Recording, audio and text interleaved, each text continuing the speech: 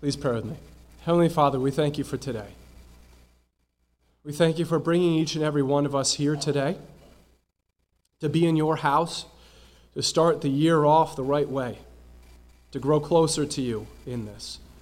And Lord, I pray for those who are not able to be with us today, that they would feel a nearness of your presence, that they too would be able to worship you in whatever way they can. I pray that they would know that they're missed and that we love them. Lord, we thank you that the body of Christ is made up of those who are able to do the jobs that you have for us to do and those who are passing that torch on to somebody else. But the church is a beautiful thing, made up of people from all kinds of different backgrounds and pasts and all kinds of different things, brought together by the Holy Spirit, bought by the blood of Christ, growing together as one in the Word of God. We pray all these things in Jesus' name. Amen.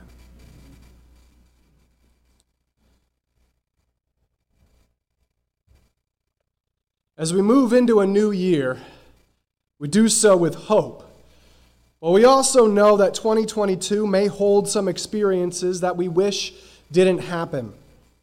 It's always good to head into a new year prepared to meet whatever happens, no matter how difficult or evil, and do so with the strength and peace of God. In this fallen world, there are horrible, traumatic things that happen to people, that you wonder, why did God allow that to happen? Sometimes these evil events destroy a person's faith in God. Sometimes these evil events shake a person's faith to the very core, and sometimes these evil events cause a person to have an even deeper faith in God.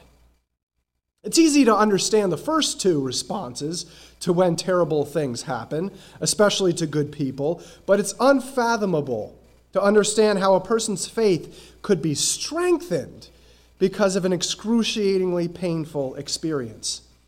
Similarly, it's easy to understand the person who goes through the fire and reacts in anger, in desperation, overwhelming helplessness, or perhaps even makes things worse. Why? Because they're human. On the other hand, it's unheard of to see a person react in faith and hope, because it goes completely contrary to human nature. We'll be starting back in our Gospel of John series soon. And in that next passage that we're going to come to, when we pick that back up, John chapter 4, verses 1 through 6, we see a reference to Jacob's well in the land of Samaria, where Jesus will have a conversation with a woman who struggled with promiscuity and helps her put her trust in him as her Savior. So before we dive into that passage, I first wanted to set up the origin of what is called Jacob's well. That's located in Samaria by the time Jesus comes on the scene. The origin of this well is actually really traumatic in origin in Jacob's family, which fits well with how to respond when traumatic events happen in our lives. In our passage today, a terrible event befalls Jacob's family. And Jacob's sons react in a very human way, like we already referenced in our opening, only making things worse. But through this painful experience, does God still have a purpose, and is this experience redeemed in any way? We're going to answer those questions by the end of this message. By the time we get to Genesis 34, Jacob and his family in the land of Canaan have seemingly finally found a home. Besides Isaac and Isaac's household, Jacob and Jacob's household are the only ones following and worshiping the one true God, El Eloha, Israel, the God of Israel. They are strangers in that region, surrounded by pagans. Jacob and his family have now settled by a Canaanite city named Shechem. This is what we read in our scripture reading. In fact, Jacob has actually bought and paid for a piece of land just outside of Shechem, but only about as big as he needed for his family's tents, from the king of that city, a man named Hamor. One day, sometime after moving there, so if you brought your Bible with you, please turn to Genesis 34. If you didn't, that's okay. There should be one located in the pew in front of you. Please also turn to Genesis 34. It should be pretty easy to find. It's the very first book in the Bible. Or you can look it up on your Bible app on your smartphone. Genesis 34. One day, sometime after moving there, verse 1. Now Dinah, the daughter of Leah, whom she had borne to Jacob, went out to visit the daughters of the land. We may have heard of Jacob's 12 sons, who would be the ancestors of the 12 tribes of Israel. But I wonder how many of us knew that Jacob also had at least one daughter, a girl named Dinah. Like anyone moving to a new place, Jacob's daughter, Dinah, goes out to meet her new neighbors. What is unfortunate, though, is that she did so without a chaperone. Dinah was perhaps 15 or 16 at this point, the only daughter of Jacob recorded in Scripture. Here she was in a new land and by a new city, and probably wanted to check out the fashions and customs of the women in that area without the burden of having a chaperone, as teenagers often want to do. She may have even left home to visit the city unbeknownst to anyone, thinking that everything would be perfectly fine. Everything's perfectly safe. However, Dinah's day in the city was interrupted by a dreadful event. Verse 2. When Shechem, the son of Hamor, the Hivite, the prince of the land, saw her, he took her and lay with her by force. The original Hebrew, as what is reflected in the NASB, says that the prince took her and slept with her by force. In other words, the prince of Shechem took Dinah and raped her. He probably saw her, was filled with lust for her, befriended her, even showed her some of the sights of the city, invited naive Dinah back to his home, and then raped her. Seems like it's a page straight out of these times today, doesn't it? And just as evil. Shechem, with his morals all backwards and having had spent the day with Dinah, realizes he actually has feelings for her. Verse 3. He was deeply attracted to Dinah, the daughter of Jacob, and he loved the girl and spoke tenderly to her. We read that he spoke tenderly to her. Perhaps Shechem even realized what he had done and was trying to comfort Dinah. As evil as the act was, it seems as if Shechem wants to make things as right as he can. Verse 4. So Shechem spoke to his father Hamor, saying, "Get me this young girl for a wife." Now, we cannot excuse, we cannot justify what Shechem did in the first place whatsoever.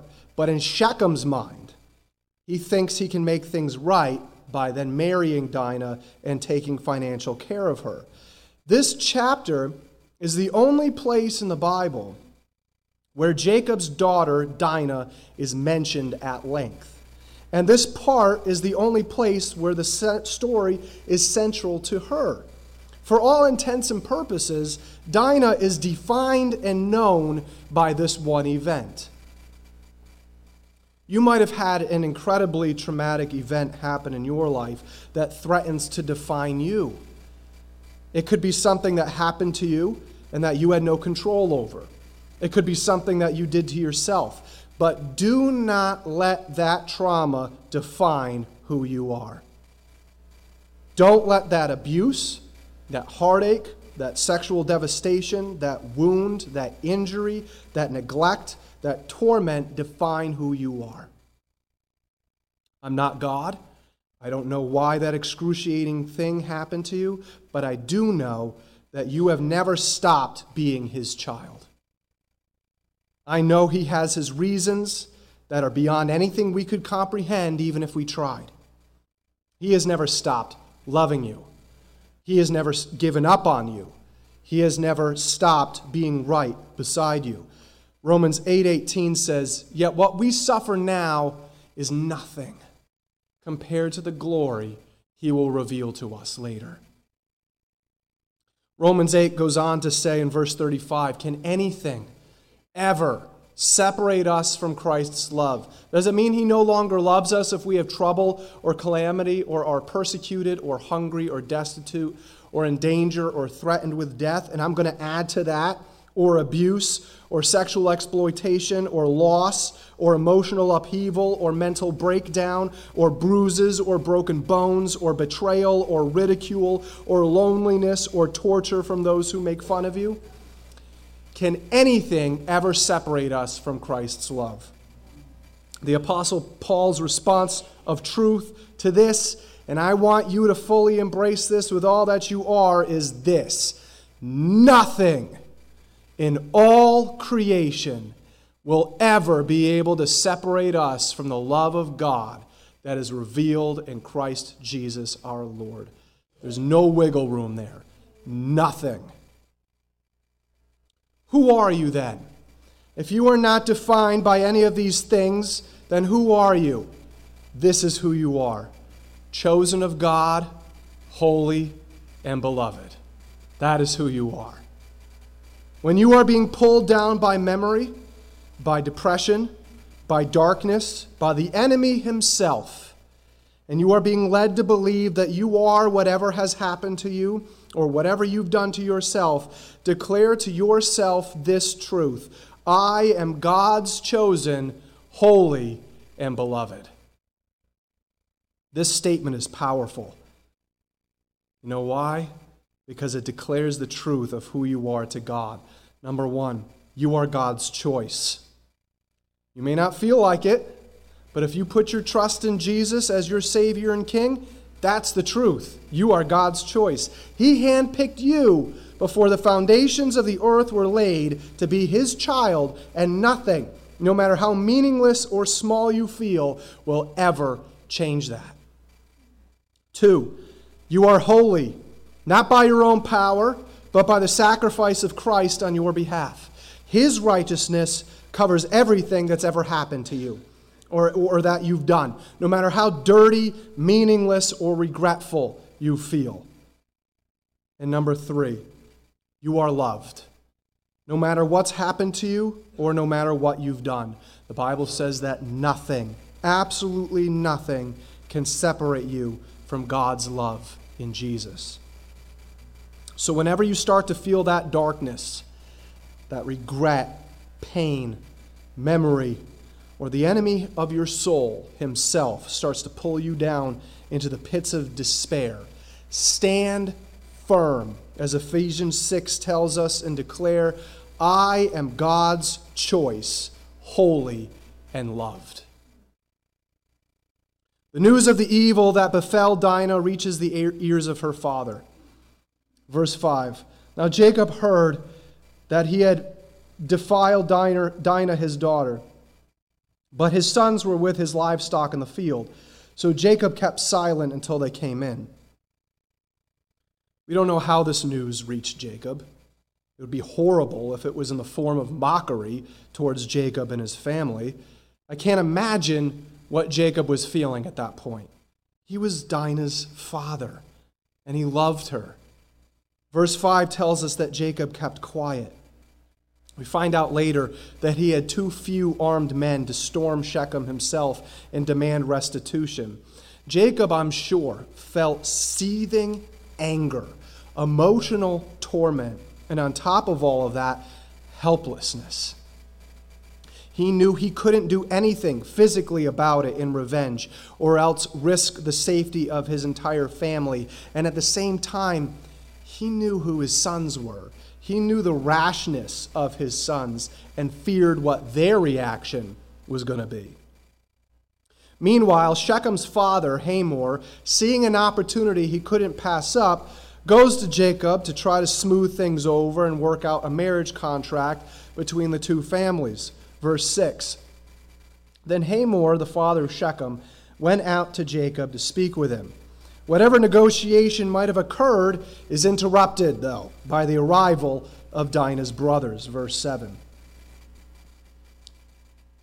Now the sons of Jacob came in from the field, and when they heard it, and the men were grieved, and they were very angry because he had done a disgraceful thing in Israel by lying with Jacob's daughter, for such a thing ought not to be done.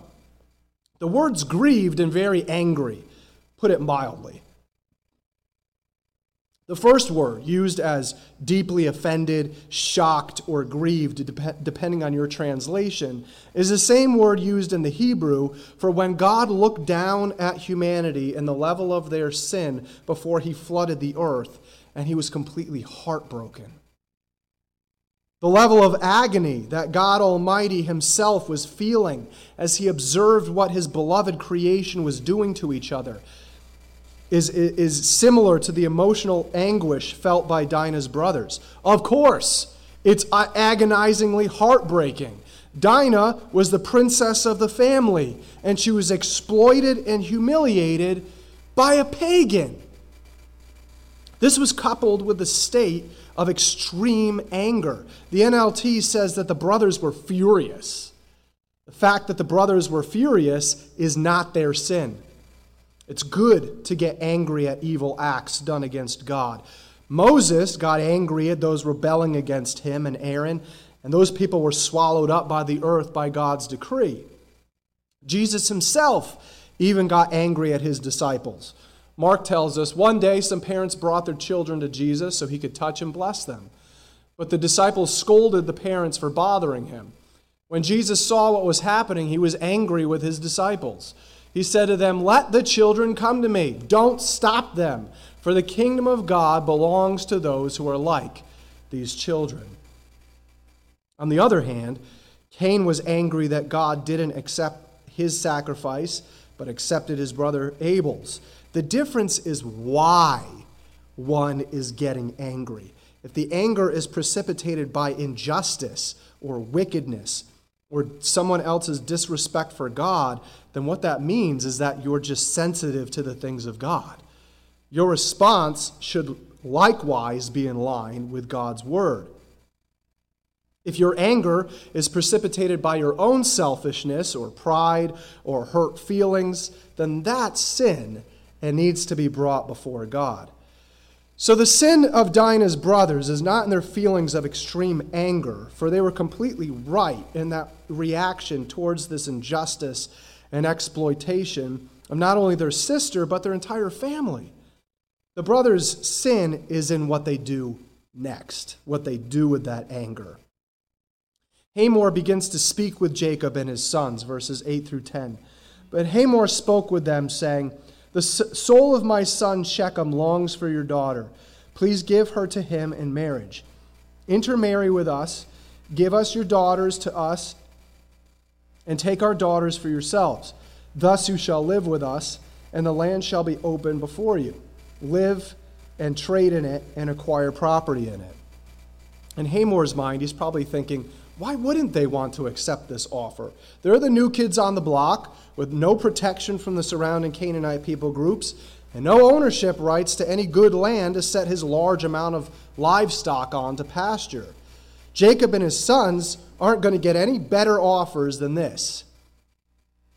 We'll see later on that Hamor has ulterior motives in wanting to establish a working and permanent relationship with Jacob.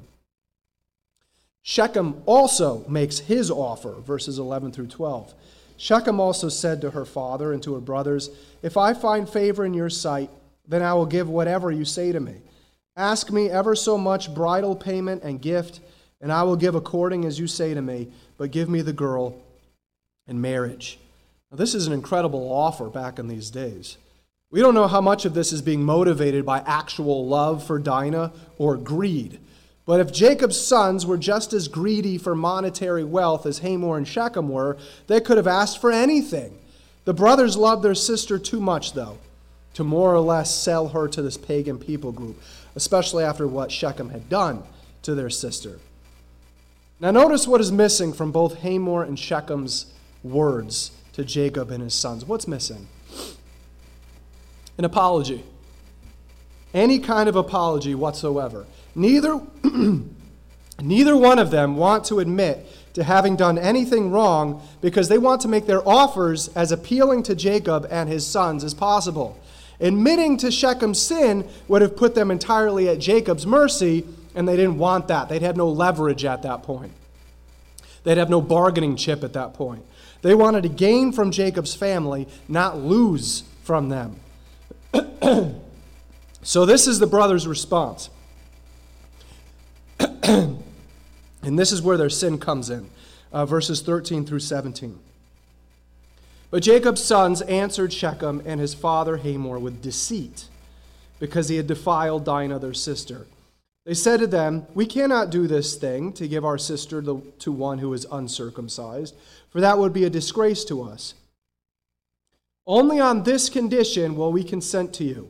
If you will become like us, in that every male of you be circumcised, then we will give our daughters to you, and we will take your daughters for ourselves, and we will live with you and become one people. But if you will not listen to us to be circumcised, then we will take our daughter and go." Now there are two sins behind the brother's response. One, the obvious one, is that if you know the end of the story, this was never what the brothers had in mind. Thus, this whole response is deceitful, as we just read. Number two, it's been noted that the brothers were deceiving the Hivites by cloaking it with their faith. The sign of circumcision was given by God to Abraham and his descendants for the sacred covenant that God established with Abraham's line. It was a special sign to Abraham's lineage and no one else's. And Jacob's sons had no right to offer inclusion to pagans into that covenantal bloodline through the sign of circumcision. Do you see that?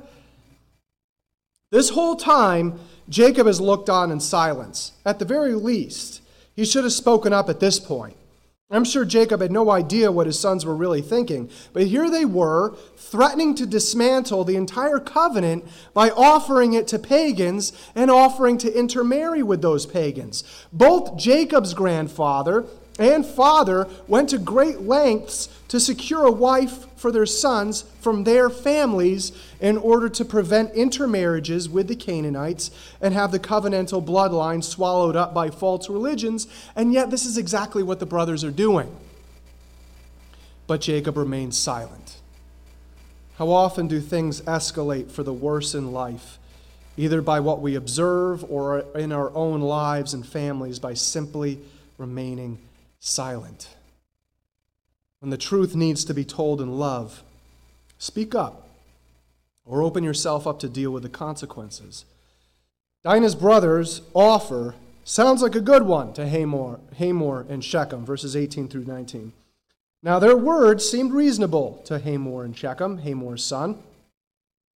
The young man did not delay to do the thing because he was delighted with Jacob's daughter. Now he was more respected than all the household of his father. Well, no wonder the offer sounded so good to Hamor and Shechem.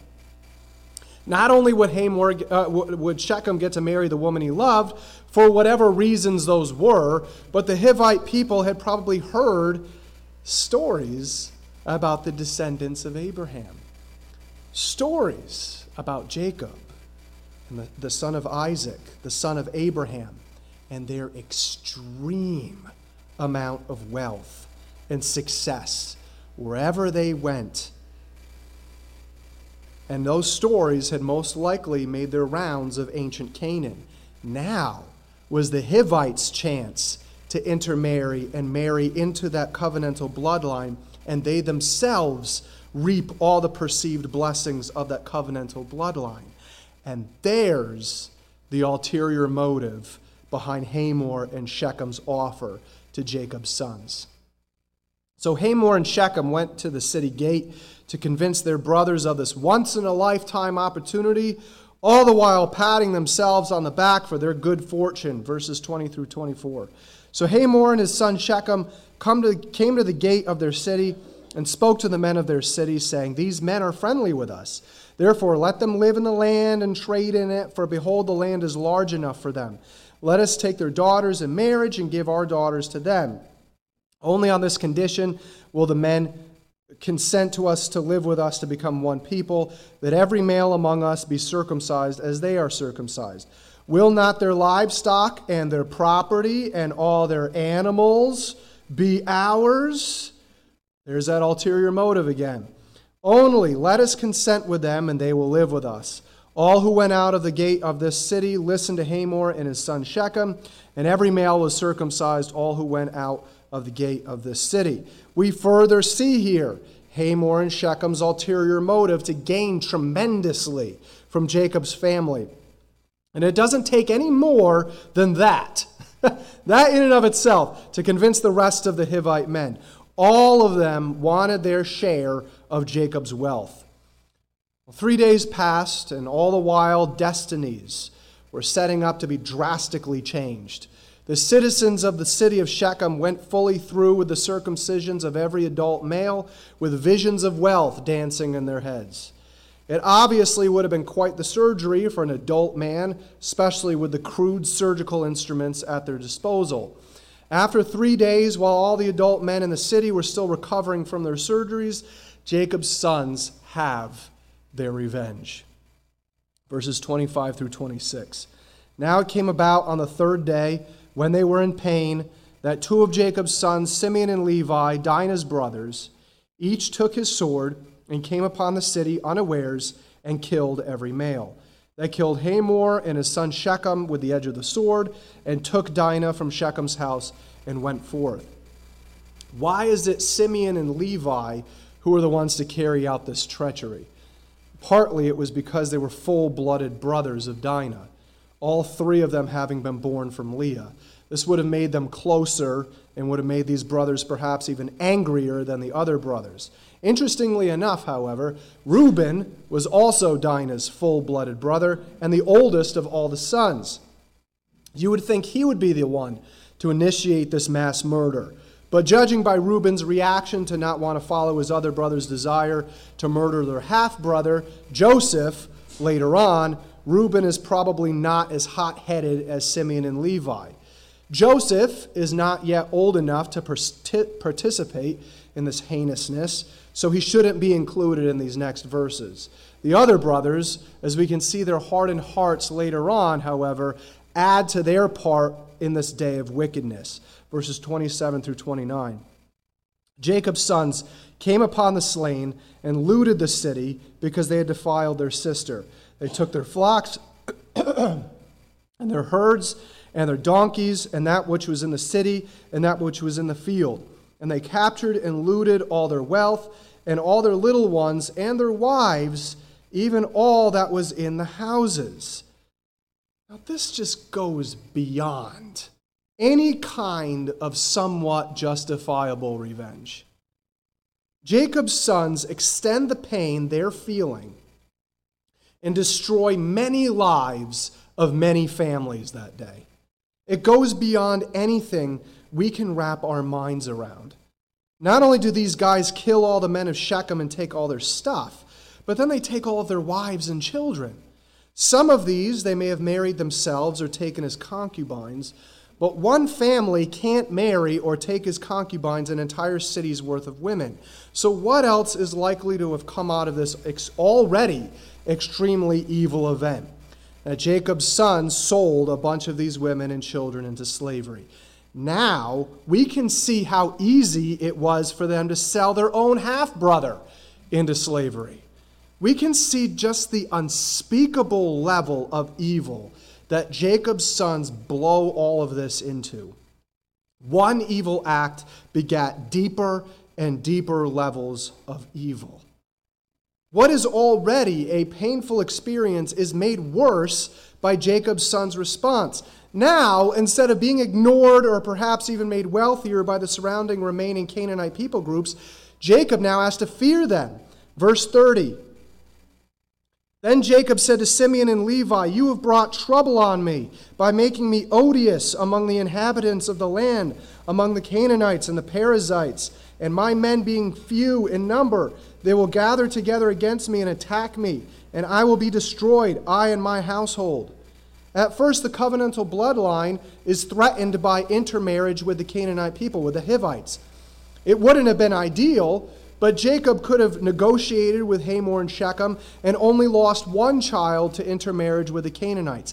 Now the entire covenantal bloodline is at risk of being completely destroyed by any Canaanites now seeking revenge against Jacob's sons for what they did to the Hivites. You see the source of fear that Jacob has? The deepness of their sin does not even sink into Jacob's sons' hearts, though. After all of this, they never get it.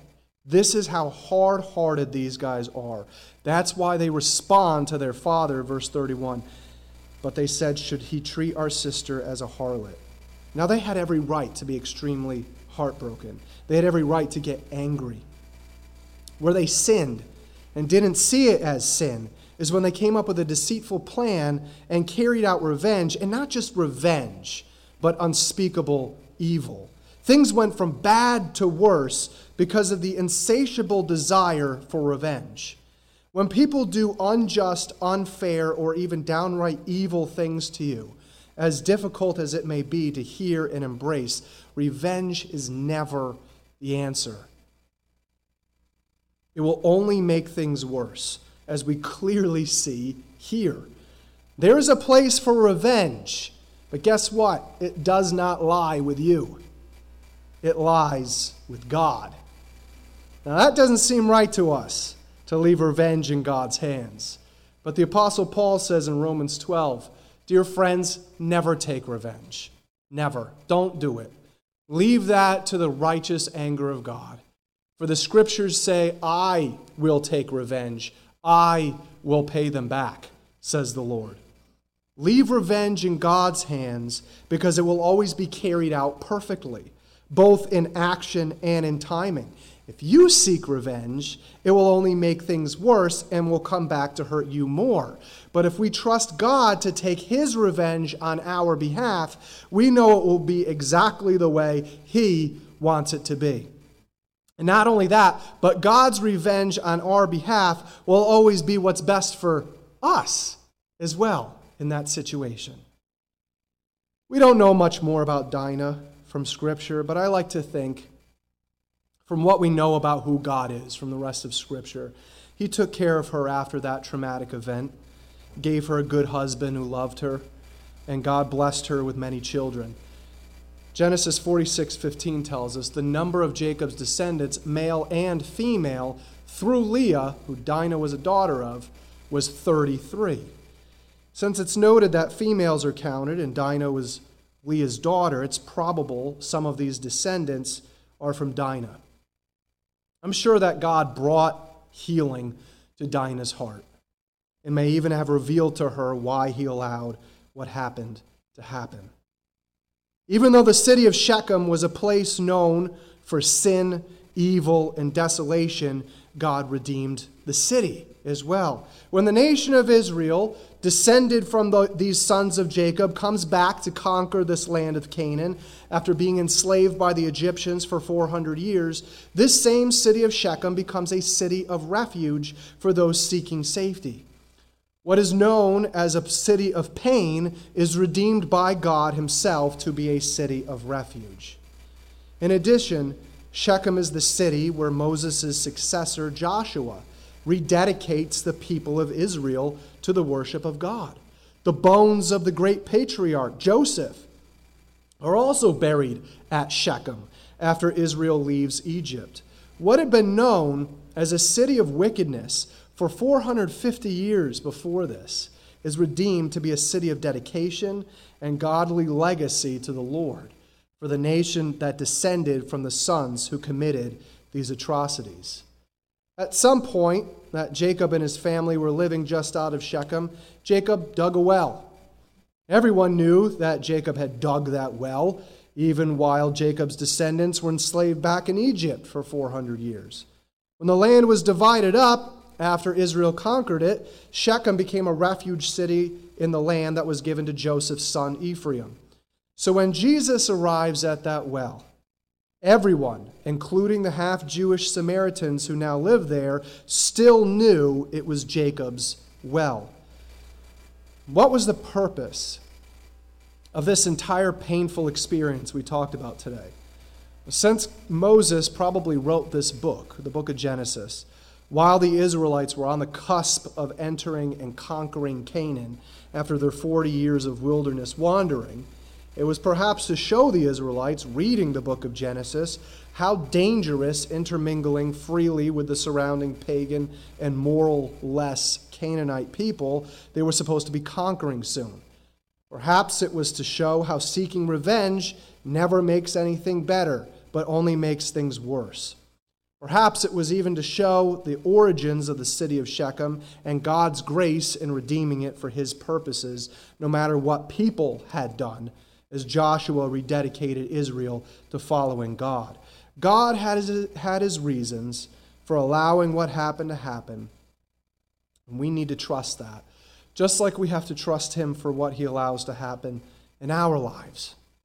Lastly, it's this location of Jacob's well just outside of Shechem where Jesus himself redeems that place to be a place of redemption, where one woman and then her entire village end up finding their salvation in Jesus. So at this time of both looking behind and looking forward, let us look for the redemption God has and will work in our lives. We talked about some extremely evil experiences today, but even these God redeemed. In Dinah's life, eventually in the nation of Israel, and finally through Jesus saving the woman at Jacob's well. May we walk into this new year with that same hope of God's redemption in our lives now, and with anything and everything we will experience in our lives in the future. Let's pray. Heavenly Father, we thank you for redemption. We thank you that we can see, even in this extremely evil experience, we can eventually see redemption in it. And Lord, I know that no matter what you have allowed us to go through, no matter what traumatic experiences we've been through, that's not the end of the story. That's not how we're identified by. We are your child, and you are redeeming everything in our lives, even the most painful and traumatic experiences, that you may receive all the glory forever and ever. In Jesus' name, amen.